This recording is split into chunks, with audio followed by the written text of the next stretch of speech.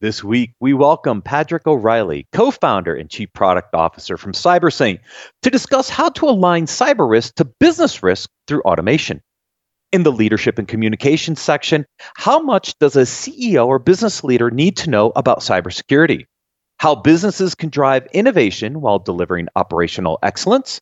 6 resume mistakes CISOs still make, and more. Business Security Weekly starts now.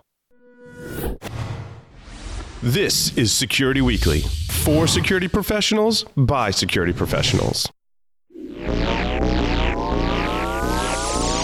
Broadcasting live from G-Unit Studios in Rhode Island, it's the show where we explore the business of security to improve the security of business. Your trusted source for actionable insights on leadership, communication, and innovation. Get ready for Business Security Weekly.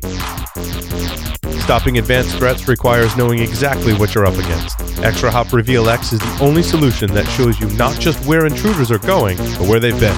90-day look back and complete network visibility across the data center, cloud, and device edge helps security teams respond 84% faster with ExtraHop Reveal X network detection and response. Explore the interactive demo at securityweekly.com/ExtraHop. We're proud to announce CISO Stories, a new podcast series in partnership with Cybersecurity Collaborative and Cybereason. CISO Stories features the candid perspectives and experiences of frontline senior security executives and dives deep into timely security topics. CISO Stories is hosted by Todd Fitzgerald, VP of Cybersecurity Strategy at Cybersecurity Collaborative, and Sam Curry, Chief Product and Security Officer at Cybereason. Listen weekly as they speak with extraordinary CISOs by visiting securityweekly.com/CSP. Welcome to Business Security Weekly. This is episode number 224, recorded July 19th, 2021. I am your host, Matt Alderman, here in Colorado. Joining me remotely are my co-hosts. First, Mr. Adrian Sanabria. Welcome, Adrian. Hey, Matt. Nice to be here again. Our jobs aren't automated yet, but I'm looking forward to talking about automating compliance work. Yes, that's going to be a fun segment. And joining us remotely, filling in for an under-the-weather Jason Albuquerque, is Mr. Lee Neely. Welcome, Lee. Oh, good to be here. Automating compliance work is something I've been looking at on my space in the .gov world, so I'm very interested to see what we can learn today. All right, we're going to get there. First, a couple announcements. Cyber Risk Alliance, in partnership with InfraGard, has launched the Critical Infrastructure Resilience Benchmark Study. Measure your readiness for ransomware by completing the survey and getting your score. Visit securityweekly.com/CIRB to take the survey. Security Weekly Unlocked will be held in person this December 5th through 8th at the Hilton Lake Buena Vista. Our call for presentations deadline has been extended through July 23rd at 11:59 p.m. Eastern. Visit securityweekly.com/unlock to submit your presentation. This segment is sponsored by CyberSaint. To learn more, please visit securityweekly.com/CyberSaint. Patrick O'Reilly is Chief Product Officer and co-founder at CyberSaint, where he leads product innovation and development. His experience as a Harvard-trained economist, IT risk and compliance consultant, and his rapid exposure to cybersecurity led him to seek out CISOs, CIOs, and boards of directors at global organizations to pursue the answer to the question, how can cyber be managed, measured, and understood like any other business function? An expert in artificial intelligence and economic modeling, Patrick works with members of the Global 500 to research and deploy risk quantification, risk intelligence gathering, and risk reporting and communication strategies. Patrick, welcome back to Business Security Weekly. Thanks, Matt. It's great to be back. Now, I love this topic. A few people know that this was one of my first startups was in the compliance risk management space before GRC was called GRC. Right. I think we understand some of the challenges, but let's start there first. I mean, when you think about cyber risk, you think about regulatory risk, it's a business risk discussion. But one of the challenges in the space is the ability to really roll up cyber risk, regulatory risk to a business risk discussion, that you could have this adequate discussion with executive leaders, the board, about the importance of these two areas. Right. Has that discussion changed any in the last 15 or so years? Well, I think it's changed in the last 5 years. I don't know how much it changed in the previous 10 up to that. Although, looking at some of our competitors in this space, I would say that the conversation really only got going when some of the good work over at NIST came out with the CSF. And the CSF, I think, gave an opportunity for a lot of the delivery companies, the big four, the integrators, and some of the software companies to begin having a discussion around measurement. So measurement was really hot a couple of years ago, and it was wildly controversial. I remember going to the NIST conference on measurement, and it was a food fight. But what shook out really were some best practices, and I think we're now at a crossroads where a lot of boards and C-suites are just more interested, and they're more interested in understanding cyber as a business function and understanding the risk exposure they have. Yeah, and I think one of the challenges here is the volume. Because I remember this in the early days, like when I was building Control Path back in 2006, 7, 8. I remember, talking to Qualys back at the time around, could I model, 500,000 assets in the software? I mean, scale was very different back then. When you think about the number of controls across a number of systems that then roll up on a regular basis to really influence business risk, that's a lot of data, right? And I think a lot of the legacy solutions had an architectural challenge, mine included, by the way. So a lot of this, I think we needed technology advancements to be able to process that much data, didn't we? Yeah. And I think that's still the case to a certain extent, not just technology advancements, but, buy-in across the teams, because not every team that handles the vulnerability information is, going to be willing to expose some of that to the compliance team, to the risk team, and to the first, second, third lines of defense. So, I mean, it's while it's a logical problem and a data problem, I think that the data side of it is much improved. I mean, when we've done integrations into, scanning concerns, we don't have a great deal of difficulty there. We go into the API and we can pull vast amounts of data. And as long as we, as long as we know what we're looking for inside that data, we can be pretty specific about walking it into controls. Yeah, and this is where I think the NIST cybersecurity framework and other frameworks. Look, there's other frameworks out there than the NIST CSF. ISO has been a framework that's been out there for a long time. Even some of the COBIT models, some of the older regulatory framework models are still out there. Is there a preferred model, or is it still kind of a combination across these different frameworks? I mean, I think you see across enterprise companies that they have like 10 frameworks they work with. And that, some of that's just frameworks they've been working with for a long time. And then some of it is also the requirements that are getting pushed at them from, other parties. So sometimes if you talk to a bank, they might be benchmarked on 853. They might be doing some PCI, some HIPAA, but really what they're, an FFIEC, New York DFS, but really their major challenge is how do I report out on, CIS if I haven't benchmarked myself on CIS? So one of the other problems we've been caught up in for years now, and now we have live in the product, is the crosswalking problem, because some of the solutions around crosswalking have not really scaled. The idea that you pay for 5 crosswalks and then you're done and you can't do any more crosswalks, that's been a bit of an issue for security professionals as well.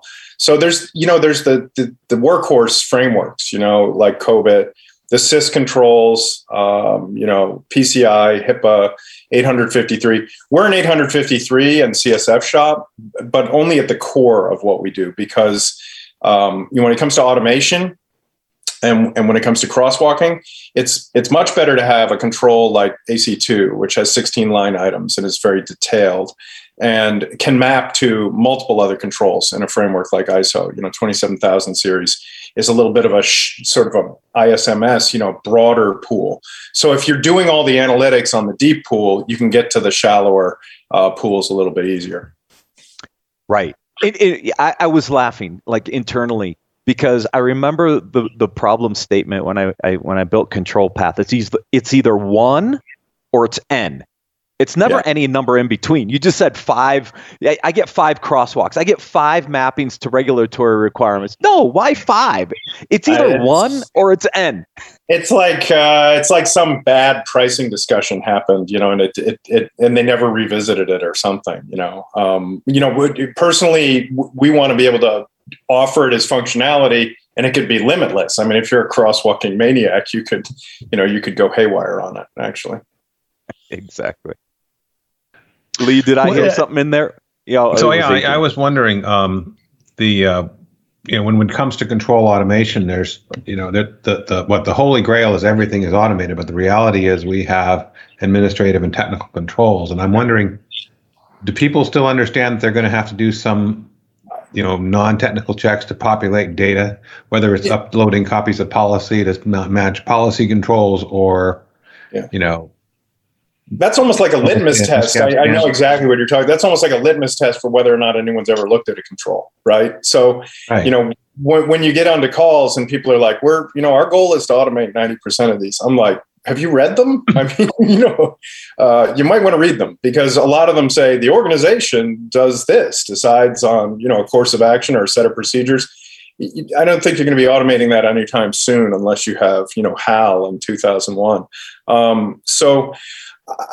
The way I see it is, in all the research and development we've been engaged in, and this is with some very large concerns, you automate the things you can automate, right? So you can automate some access control stuff, some identity and access management, some vulnerability scanning, a lot of those control, system and information integrity, system and communications protection, some of the more technical controls. But I think, if you look across frameworks, you can get coverage, anywhere from 30 to 40%, which, is a lot. And those controls are historically difficult. They tend to be sticking points in organizations, because someone in compliance or risk might have to call IT, and that takes a lot of time. So if you're lighting those controls up in an automated way, you're making life easier for IT. You're making life easier for compliance and risk as well.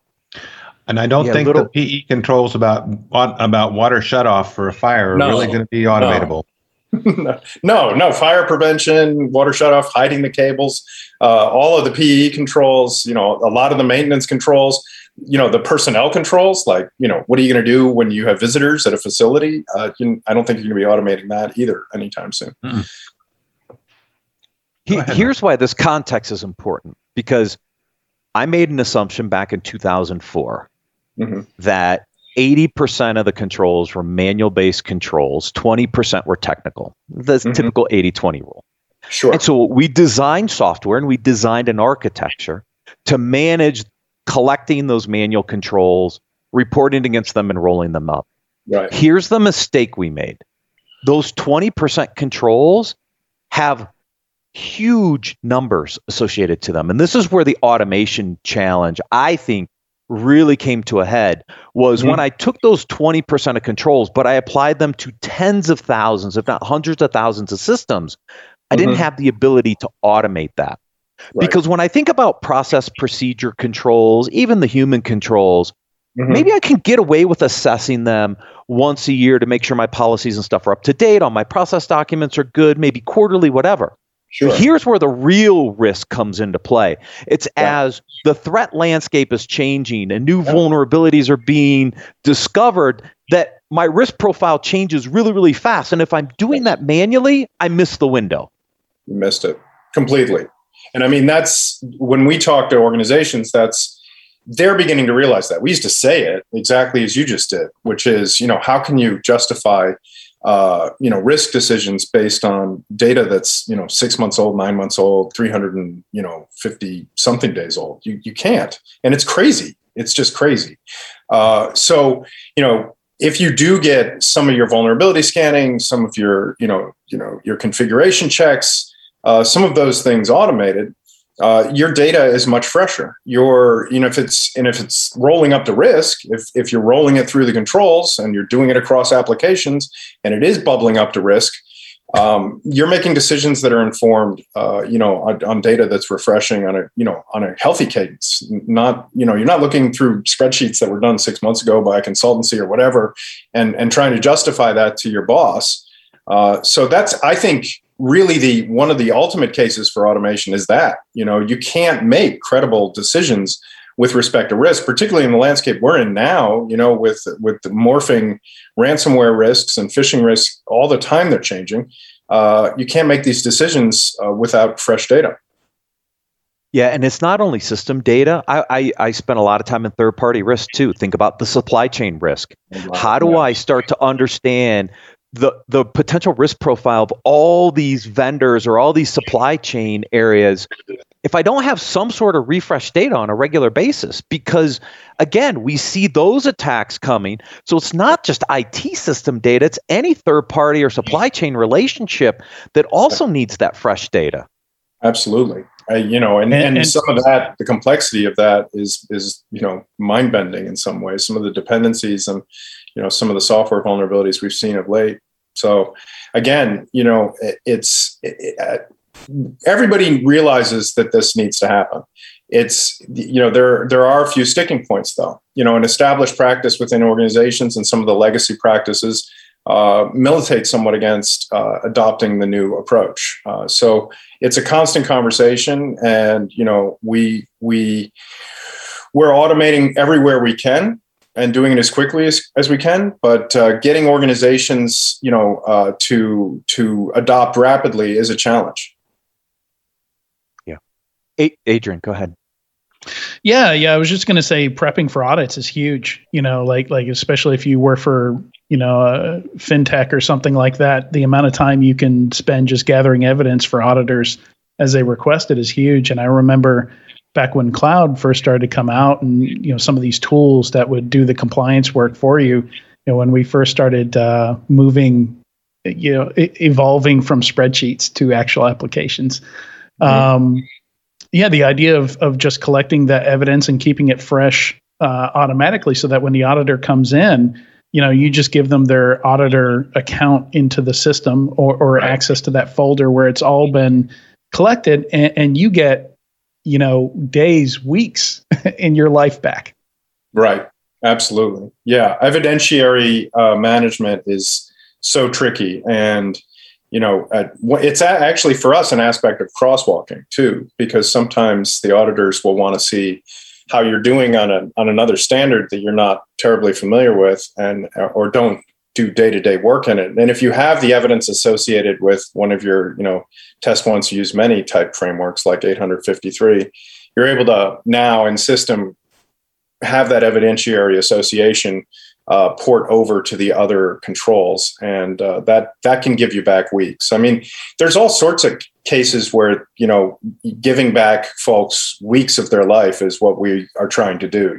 Like RFPs come in, for example, and you might have a whole storehouse of answers that you've built up over the years, but then they give you a different set of questions. Well, what do you do there, right? You're going to lose 2 weeks going from your baseline knowledge and answers over into the new question set. And that's those types of, practices they drive people crazy. I mean, I've had to fill out RFPs, it's SIG-Lite, and everyone is different, and the questions are in a different order. Yeah. And how do you map all that? It's just, and then you wind up, you get stuck doing it on a weekend or something too, and you're like, oh God, I can't believe this. But again, with crosswalking, we just pass the new questions to a processor, right? And relate it to the answers you already have. So, 85 or 80% of the work has been done. You might have a QA step in there, but you've saved a major amount of time. Now, a question there: how much of that is automated? Like, are you using NLP or something like that? Because maybe the questions don't match exactly. They don't match exactly. Yeah, we're using NLP. So I hired a couple of folks a couple of years ago because I'd begun to experiment with NLP around controls, because part of automating controls, you might have to take scan data, right? Scan data has findings, right? And you can say, oh, RA5 is green, because they're doing vulnerability scanning. RA51 is green, or halfway to green or yellow.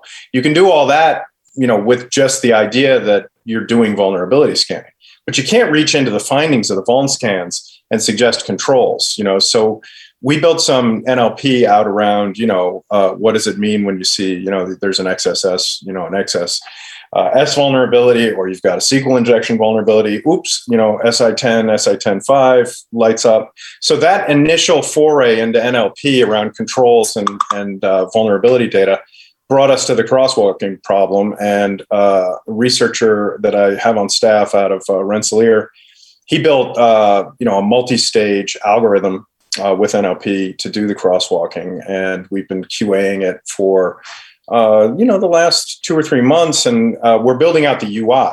So the UI the build is quite involved around the UI, because you have different kinds of frameworks. You might have frameworks that are just blobs of text, mapped to blobs of text. You might have frameworks that are broken into individual control actions, right? And those are different kinds of crosswalks. So there's a fair amount of UI work that has to be done. And because we're in regulatory regimes, we have to have that QA step for due care, for legal reasons. So we're very excited, though, because we have automated control crosswalking now, and it can be done live and in real time. So I had a question on that. One of the things I spent a bunch of time in college on was natural language processing, which was fairly immature. And are there decent tools, or you have to write this from scratch that you can build on for?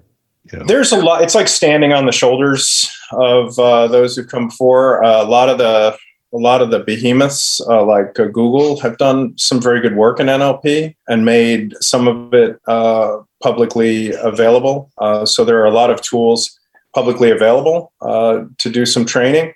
That said, you still have to build the algorithm itself, and you still have to collect all the security language, right? So in order to build a really robust NLP around security language, you've got to have a vast compendium of security language and train it many different ways. So there's a lot of different layers to the NLP, and there are a lot of different models, and it's sort of a hybrid approach, so that you get the best of one kind of model and the best of another kind of model as well. Interesting. So let's talk about best practice, right? Because this is not, you just don't flip a switch and turn this thing on, right? There's a lot of work that goes under the covers here in order to get this into an alignment where it can be effective. So, Patrick, where do you start? Do you start on the framework crosswalk side and then go to the asset side and then kind of marry them together? Do you start at the asset side and go over to the control and roll up side? Where do you start? What's the best approach here? Well, we start wherever the enterprise companies, and even just the commercial companies that come to us, we start wherever they want to start, because we're integrated risk management, and that's the best part of being integrated risk management. If they want to start at risk, we can start at risk. If they want to start at the level of the controls, they can start there. If they want to start with central visibility or making sure they're all on one standard across the organization, we can start there as well. We really do have to work with our partners on that very closely. I wish I could say there's a best way to do it, right? But each organization has its own culture to some extent, and there's way more similarities than you'd think. They are all trying to do the same thing.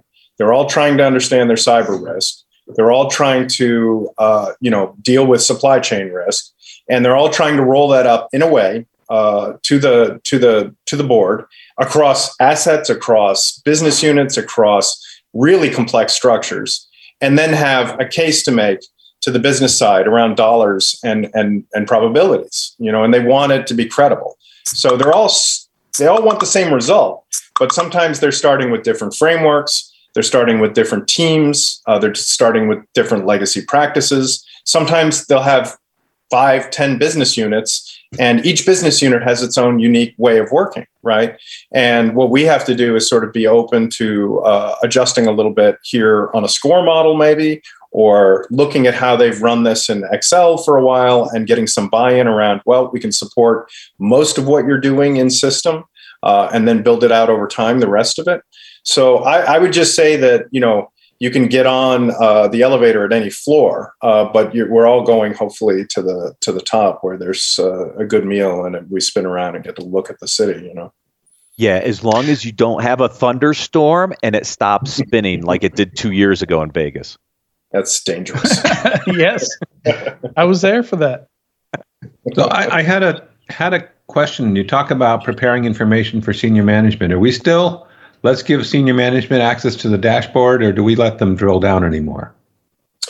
Well, we've had to build roles that allow senior management, if they want to come in and look. We have an observer role, which allows for access onto what we call our governance dashboards, which are really all of the dashboards that leverage the tagging inside the system to look at bigger things like business units and states and, sectors and supply chain. So it's all aggregated. You're out of the controls, you're out of the individual assessments, and all the data's been rolled up to the functional levels that executives want to look at.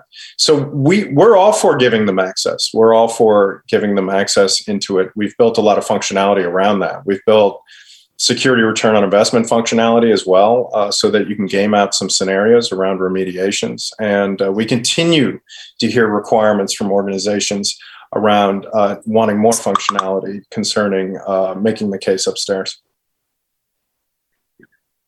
I just was thinking you don't want to. Go ahead, Matt. Go ahead. No. I was just finish, Lee, please. Okay, cool. I just was wondering because I was thinking we don't want, very senior management looking to how much of, MS 0814 or whatever, was where. You want to look at a bigger level for them. Oh, yeah. Well, that's why we built the governance dashboards. It was one of the biggest energy companies in the world who 2 years ago, sort of pointed us in that direction. And you don't go from you can drill down to maybe the category of data, but you don't then go down into the individual implementations from there. Yeah, I mean, the real value in the dashboards, ultimately, if you do this right, is you understand where the biggest risk areas are that are going to impact the business, not MSO 8067, where they are, all right? Because that's just the executive team doesn't need to know that, but they do need to know, has it changed the risk profile of a part of the business that could impact operations or reputation or other business risk areas? Yes, absolutely. And that's our real preoccupation on the risk register and the governance dashboards, to present that case so that they can understand it. If they want to understand it geographically, they can, the risks. If they want to understand it by business unit, they can. If they want to understand it by application type, if they want to understand it by, by individual risk, if they want a broad aggregate look into ransomware risk across many systems, they can have that view too. So, no, you don't want to get too carried away with the control talk. They generally don't want to talk about, AC2.G.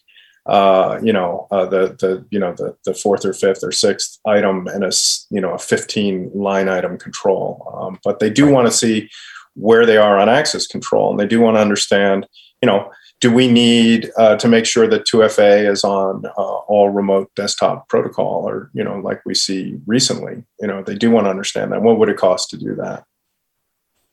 Are we seeing certain trends with all the ransomware activity going on that are like areas that people should really focus on? Have you seen, based on your customer set, like these are the handful of things, if you had your arms around them, you'd be in a better position?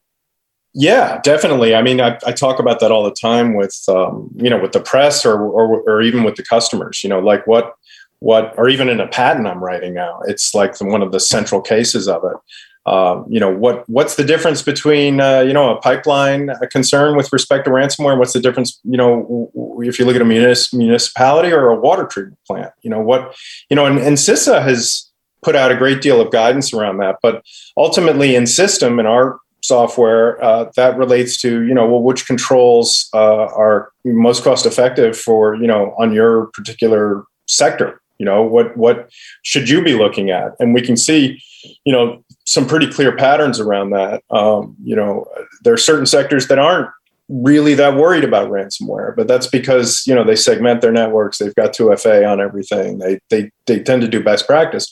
And then there's other sectors that, have some serious vulnerabilities, and third-party software is a scary one for a lot of them. And I would say there's a lot of talk about that, about what a security group, what a good security group or selection of mitigations or controls looks like with respect to a particular risk like ransomware. Well, you just mentioned two right off the top of my head: network segmentation and MFA. I'm sure there's a few more, but if I can segment the network and stop the spread, that helps, right? And if I've got two-factor on, that prevents things like the water one where they came in remotely and got access to the plant. No damage in that one, but still, multi-factor authentication is important in that kind of scenario. Absolutely, and not too prohibitive to put in place, right? I mean, so there's a component of security return on investment as well. Making the case that we do the things that are there, and you get the biggest bang for the buck. Absolutely, Adrian, Lee. Any additional questions for Patrick while we have him? No, I'm great. Thank you. Yeah, no, I think it was a good conversation. Anything else I would ask? We'd need at least 10 or 15 more minutes. It'd go down a rabbit hole. It's a good topic. That's all right. I like rabbit holes. Patrick, thank you so much for joining us on Business Security Weekly. Thanks, everyone. Have a great rest of the day. To learn more about how to align your cyber risk to business risks through automation, please visit securityweekly.com/CyberSaint. We're going to take a quick break and then cover the leadership and communications articles for this week.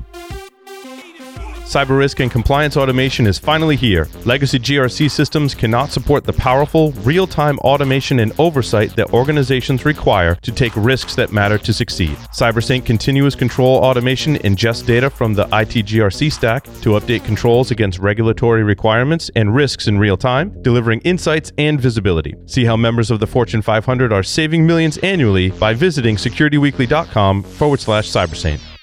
Cybercriminals are using social engineering loaded with urgency and fear to successfully prey on victims, your employees, or your customers. Protect your Office 365 email from today's most sophisticated attacks with Barracuda Email Threat Scanner. It's a free tool to help protect your business from these hard-to-detect attacks. The Barracuda Email Threat Scanner uses artificial intelligence to hunt and eliminate Office 365 email threats. Find the cybersecurity threats hiding in your Office 365 email right now. Get your free email threat scan at securityweekly.com/Barracuda.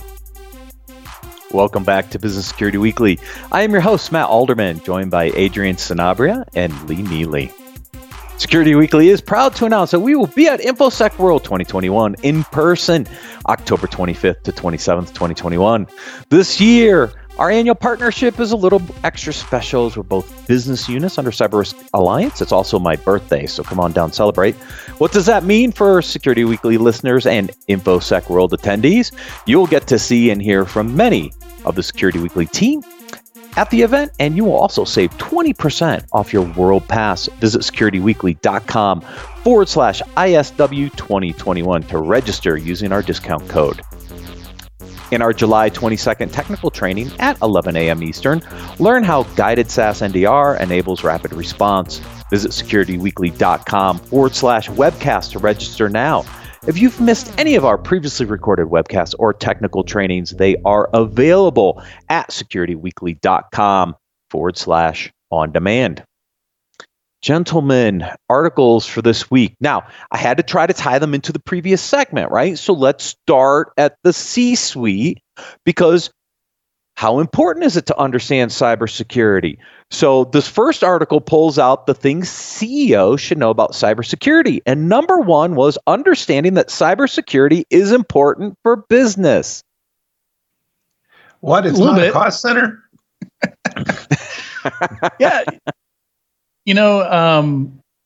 This is just lovely because and I think it's less important for them to understand cybersecurity on like a deep level or anything like that. A lot of it has to do with their attitude towards it, and setting a good example for the company, and actually taking steps to make, substantial changes, not just, talking about it. We take your security very seriously.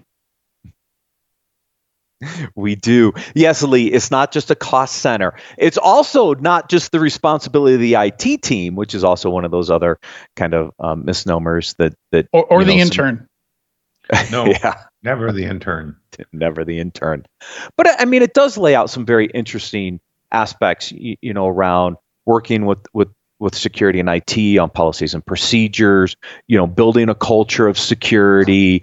There's a lot of good lessons learned in here because look, executives are busy. They have their day job. They're running a business. They usually have a board of directors, shareholders.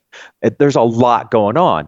And cybersecurity is one aspect of business risk, but it is an important one, especially these days when we see all these ransomware attacks and we see all this activity in the news. You do not want to be the front headline in the morning paper. Yeah, there's actually something the CEO could do that might be hard for his CISO to do, and that is CEOs often have a network of peers, whether they're competing or not, but that they're out there with. And we often say to the cyber folks, look at what your peers are doing. But if they don't have an inroad to their peers, that CEO could hook them up, and that could really work. Yeah, much easier for them to make that connection than say that the CISO to do it. Yeah, they're also a target, right? Mm-hmm. Like CEOs tend to be a bigger target than C-level folks in general, but especially the CEO. So it's another excuse for them to learn a little bit more about cybersecurity. Yeah, absolutely. This next one goes into a similar discussion about to prevent future attacks. C-suite should learn cybersecurity. Well, yeah. Okay, we're there. There was a line in here that I thought was very interesting. I gotta make sure I can find it again. It talks about not understanding necessarily the vulnerabilities, but scary Russian cyber buffer overflow, SQL injection. Nobody cares. Nobody in the boardroom gives a rat's ass about that stuff. I just thought it was a great line because sometimes that's the way it's perceived, right? Is that you've got this really deep, intense cybersecurity discussion going. No, that's not what they care about. It's about business risks. It's not about the latest vulnerability in what it's called. No one? That's it? Yeah. All right, next one. You guys are fun today. Sorry, I was looking for that line that you were just quoting. Yeah, me too. That's I was delving into the article looking for the line. And also I was trying to figure out if this is a different Scripps or the Scripps that was headquartered here in Knoxville. I don't know. It's Scripps Health. No, never mind. It's Scripps Health. Yeah, in California. Not Discovery Channel. Right. It does go through a great discussion about that healthcare hack. I did not touch on those aspects of the article, but I think it is a good lessons learned, because one of the things that they say in that article was, to this day, Scripps never has told people what additional investments they made to prevent the next data breach. They've never said it publicly. And so it talks about the whole aspect of the breach and all the changes and, different executives that came in, but no one's ever addressed the holistic discussion about, well, what changes did they make? Did they make the appropriate changes to prevent it in the future, which is the basis for the article of why this should be part of the C-suite conversation and not a separate item. And I think a lot of that is on the CISO, though. Like a lot of the chatter I see between CISOs are them trading techniques for getting the attention of the C-suite and getting them engaged and reporting the right things up to them. Because if you report the wrong things up to them, you start sounding like Charlie Brown's teacher after a while, and you only have limited time with them often, especially if you're not an actual C-suite CISO. If you've got several steps between you and the actual C-suite, you got to use that time wisely. Oftentimes it's maybe 15 minutes out of a quarter, and it's a couple PowerPoint slides or something like that. How are you going to use that time? Right. Yeah. This next article talks about the relationship of this. I like this one because it has an overlap with the CISO and the CIO here. And it's really about still driving innovation with operational excellence. And we've talked about this at various times with Jason. There's some really interesting tips in here.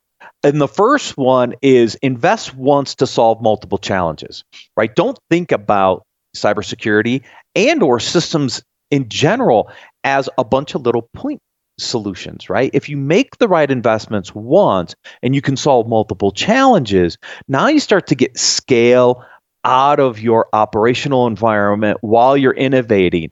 And I think sometimes we think about these things in silos and we're making little investments as point solutions, not thinking about how they solve other challenges for the organization. That's how you can balance some of these aspects. 100%. Yeah. I mean, it's one of the biggest mistakes I see in organizations is security operations. What it actually looks like is I'm going to hire a guy to take care of the SIM, and I'm going to hire, this lady to take care of the WAF, and that's the extent of their job. They come to work, they log into that one system, they maintain it, they look at alerts and stuff like that, maybe collaborate a bit with some other folks, but that's not actually doing security. You got to have that bigger picture in mind. Why do I have a SIM? How does that fit into operational processes? How can we make these processes more efficient and, surface more useful, actionable threats, stuff like that. And that was the second point, embrace automation around targeted processes. Now, notice it said targeted processes. Just notice it said processes. In order to automate something, you have to start somewhere, right? We were just having this conversation with Patrick on the automation aspects of risk and compliance. You've got to have those processes nailed down before you can automate them, because what are you automating otherwise? Automation for the sake of automation doesn't help if you're not streamlining your existing processes and making them more efficient. Yeah, I mean, here's a challenge. Write down your processes in easily understandable languages without using the names of your vendors. Or the buzzwords associated with the tools. Is that possible? Can you take that vendor name out? Can you swap it with another vendor name? It'll show you how strong those processes are or how well defined they are. And then can you take that and you loop it back to how you're making the business successful? Yeah. It should be tied back. If there isn't a tie, you're not doing it right. That comes back to Matt's earlier point. And I was even thinking, you talk about building relationships. That person you hired to sit and take care of the SIM may not be the person you're out having build relationships. They may not be suited for it. So make sure you've got that covered somewhere. Absolutely. That ties in this whole relationship concept into our next article on the evolving CISO. We've seen a lot of articles over the past few months on the evolving role of the CISO. I made some pretty bold statements a few years ago about what the CISO role would look like. I wasn't too far off, but anyways, this article talks about some of those top qualities in a CISO. Now, number 2 is relationship builder, to Lee's point, right, from the earlier conversation, the ability to build a relationship. The first one I thought was a little interesting, matchmakers, which you don't think about CISOs being matchmakers per se. You always think about relationship building, but I don't necessarily think of a CISO as a matchmaker. Yeah, I mean, it is. And I remember listening to Scott Galloway's podcast, and he's got a listener question bag stuff that comes in, and one of them was, how do you find good people? We're really struggling, to hire good people, and the answer I heard from Scott and that I always hear from people is it's all about your network. It's all about who you know. So. Absolutely. I think that's an important skill, if you're in any kind of position where you've got to acquire and retain talent or help others do the same. Yeah. I mean, our networks help us do that. I think relationship building is important because you got to work across the different business lines. You've got to make sure that you understand their risks, some of their objectives and goals, and make sure you can deliver on that. The servant leadership here, right? Set the strategy, manage at the high level, let your team do the work, right? And become an advocate for your team, for sure. Yeah. The matchmaker one just kind of threw me off there a little bit. The one thing I didn't see that I was halfway expecting was the term trust, I guess it's relationships, but I just think about how many times I've talked to folks out in the programs. They want to do something that sounds crazily insecure, but when you find out what the problem is they're solving and why it's important, then you can sit there and start digging down and finding the ways to do it securely. But if they don't have the trust to come to you with when they want to do something, you start branching into shadow solutions, shadow IT, whatever you want to call it, where you're being worked around, and you really want to avoid that. Yeah. I've got an awesome interview coming up in a few weeks with Jim Routh. I've known Jim for years. He was a big advocate when I was at Archer and in the Archer community. And I'm bringing him on in a few weeks. We're going to talk about the top 3 mistakes that CISOs make that aren't published in any of these articles. And it'll cross over into a couple of these little areas. But when I had the prep call with him, I was just so intrigued by the fact that he said, look, these are the top 3 mistakes every first-time CISO makes, and no one's ever published them or put them in an article. So we're going to cover them because we look at these characteristics, which are great, but what are the things you should avoid, or what are those mistakes you should avoid? Just because you have the qualities doesn't mean you're going to do it correctly. That's an interesting one coming up in the near future. Good foreshadowing. I'm really excited for that one. Especially saying that they're not often talked about. I'm very, very curious now. Yeah, we cover a lot of these are the characteristics CISOs have, et cetera, et cetera. This is the evolving role of the CISO. But how many people have said, look, if you're going to be a CISO, these are the 3 things you just need to avoid, and we're going to do that in a few weeks. I think it's August 9th. Anyways, stay tuned. CISO Screw Ups is a book I would read. He's retired now, so he might have time to actually write the book, but he's going to come on the podcast and talk about it. Let's see. This next one, the 6 common mistakes, resume mistakes for CISOs. Again, if you're out looking to get your first CISO job or your next CISO job, this article will talk about some of the things that you should make sure you include in your resume, because these are things that a lot of CISOs don't include.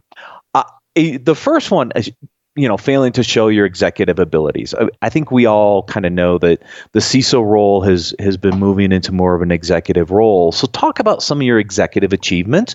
And that means things like, helping deliver on revenue or profitability or some other things. Those are kind of executive level aspects. The one that really, there's one in here that just really surprised me, leaving out experience with breaches and hacks. Now, some CISOs may think that that's a turnoff, and that if you have experience with a breach or a hack, therefore maybe you weren't a very good CISO.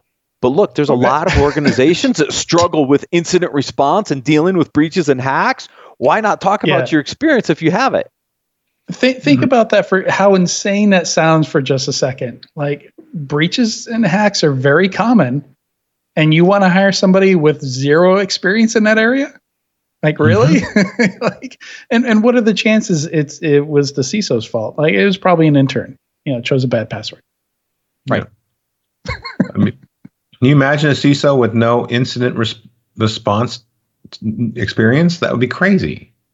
Right? Yeah, But yeah, it's so much this it's not like you got arrested or something like that. It's not like you were drunk on the job. I think it's happened to enough companies at this point, that you would much rather have somebody very familiar with the process and the ins and outs and the, you don't want somebody figuring out the wrong thing to do on day one of reporting a breach with you. I would much rather have somebody with experience that knows exactly what to do and what not to do on day 1 or hour 1 of a breach. Hour 1, yeah. Minute 1 almost, right? I mean, what are the first set of things you do, right? I'm sure there's a to-do list, a lot of to-do lists for that first day, right? There's a lot that has to happen there. The thing that got me here is, how often are CISOs still using resumes? I would think that's a field that's mostly networks, executive headhunting, stuff like that. I wonder how many CISOs are actually updating their resumes or getting that job more through people that they know. And yeah, maybe HR needs a resume to have on file or something like that. But that struck me as a bit strange. You know, I'm not sure how many CISOs are actively updating their resumes, and that's how they're getting the job. It's probably not as much active CISOs necessarily as maybe it is people wanting to become that kind of first-time CISO. You know, you're a VP and you want to get the CISO title, but you know, you got to go through the process and you need the resume and you're out hunting maybe. But to your point, right? I mean, connections in the network is a lot of the way I think this stuff happens. But if you're going to write a resume, let's just make sure it's formatted correctly, no misspellings, grammatically correct. Because that was the sixth one on the item. You're like, wait, at this level, is this still going on? Yeah. Yeah, actually, I tell everybody if they're submitting whatever it is, CV, resume, or whatever, have somebody look at it. Pay somebody to get it not be badly formatted, that it actually reads when somebody else reads it. There are so many simple resources for resume assistance. There's no excuse for that. Like our local community Slack channel here in East Tennessee, we've got a dedicated channel just for resume help and resume reviews. That's awesome. And I'm sure we're not the only one. Right. Yeah. Use your network to review your resume. Yeah.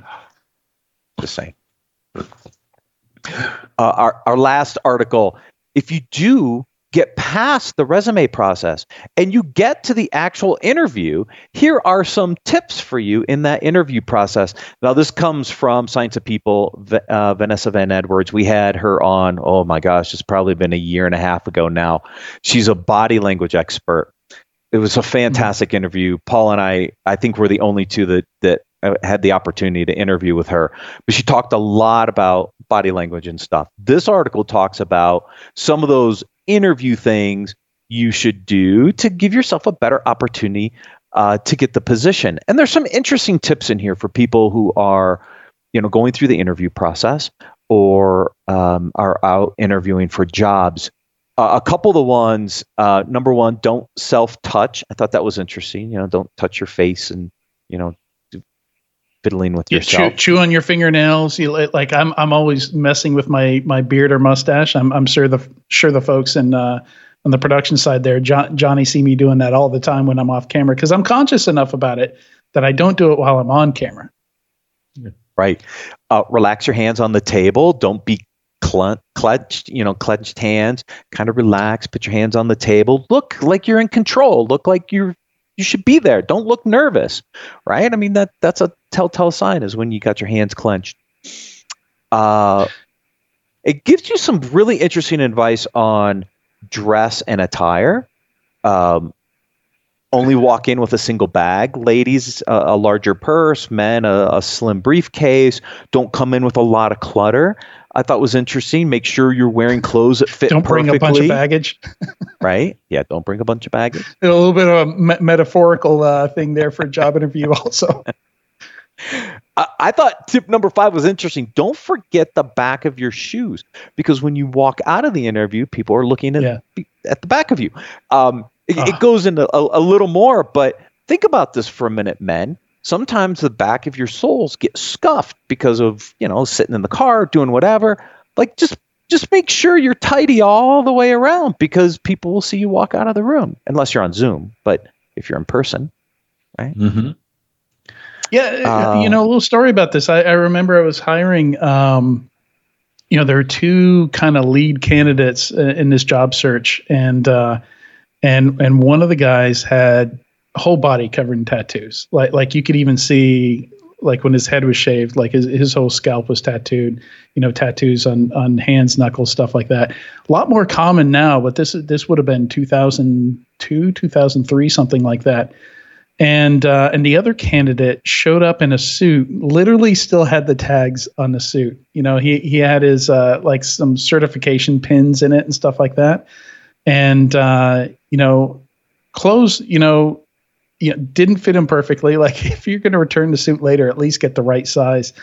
You know, and it just extended to his manner as well. Like he'd interrupt me to correct me on things when I was asking him questions.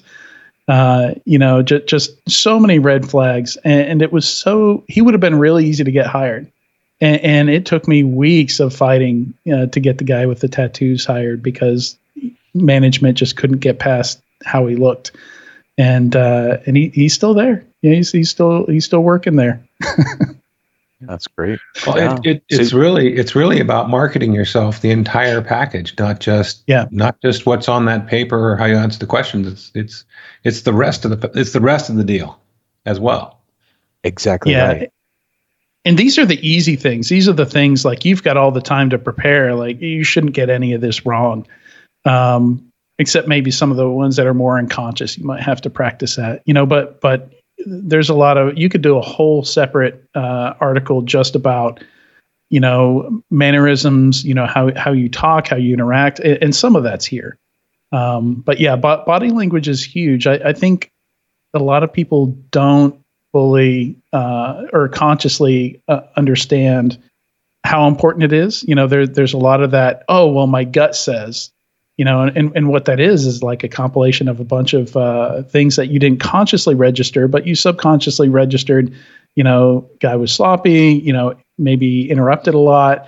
You know, maybe ignored certain people in the interview that they didn't connect with. And there's a great book by Joe Navarro called What Every Body is Saying. You know, it's about micro expressions and body language. That's super interesting. He's since come out like his big shtick now is poker. You know, like using that knowledge to help poker players. But that's kind of the original book he came out with, and it's really useful. Yeah, if you're going into a high profile interview, just be prepared, right? You know, you got to be in the right mental state to go in and nail one of those interviews, right? It's a high stakes kind of interview. And these are just some tips and some guides on how to help. It's just we haven't covered one of our articles for a while, and I was like, oh, this is a great way to kind of end the session today. Talk about body language, you know, because as we're getting back to normal to an extent, right? People are hiring, people are going back to in-person interviews. Don't forget, you can't just walk around in your underpants all day with a shirt on and get away in a Zoom call. Yeah, I love number 11. Which one was 11? Don't sweat like Nixon. Oh, yeah. He had the flu, you know, and like I have seen people come in for interviews that are clearly sick, you know, coughing and sneezing all over the place. Reschedule your interview. Don't come in like getting everybody else sick. You know, please hire me, you know, as you knock out the entire department. Right. If you're sick, just have Lee Neely sit in for you. There you go. I mean, nice. It shows you how you'll behave if you're sick with your future employer. I mean, people get sick; it happens. Right. Well, especially now, right? Because now in the environment that we're in, I mean, people would probably freak out if you walked in sick. So, hopefully, Jason's feeling better today. Lee, thank you for filling in. Adrian, always a pleasure. Thank you, everyone, for joining us today, and we'll see you next week on Business Security Weekly.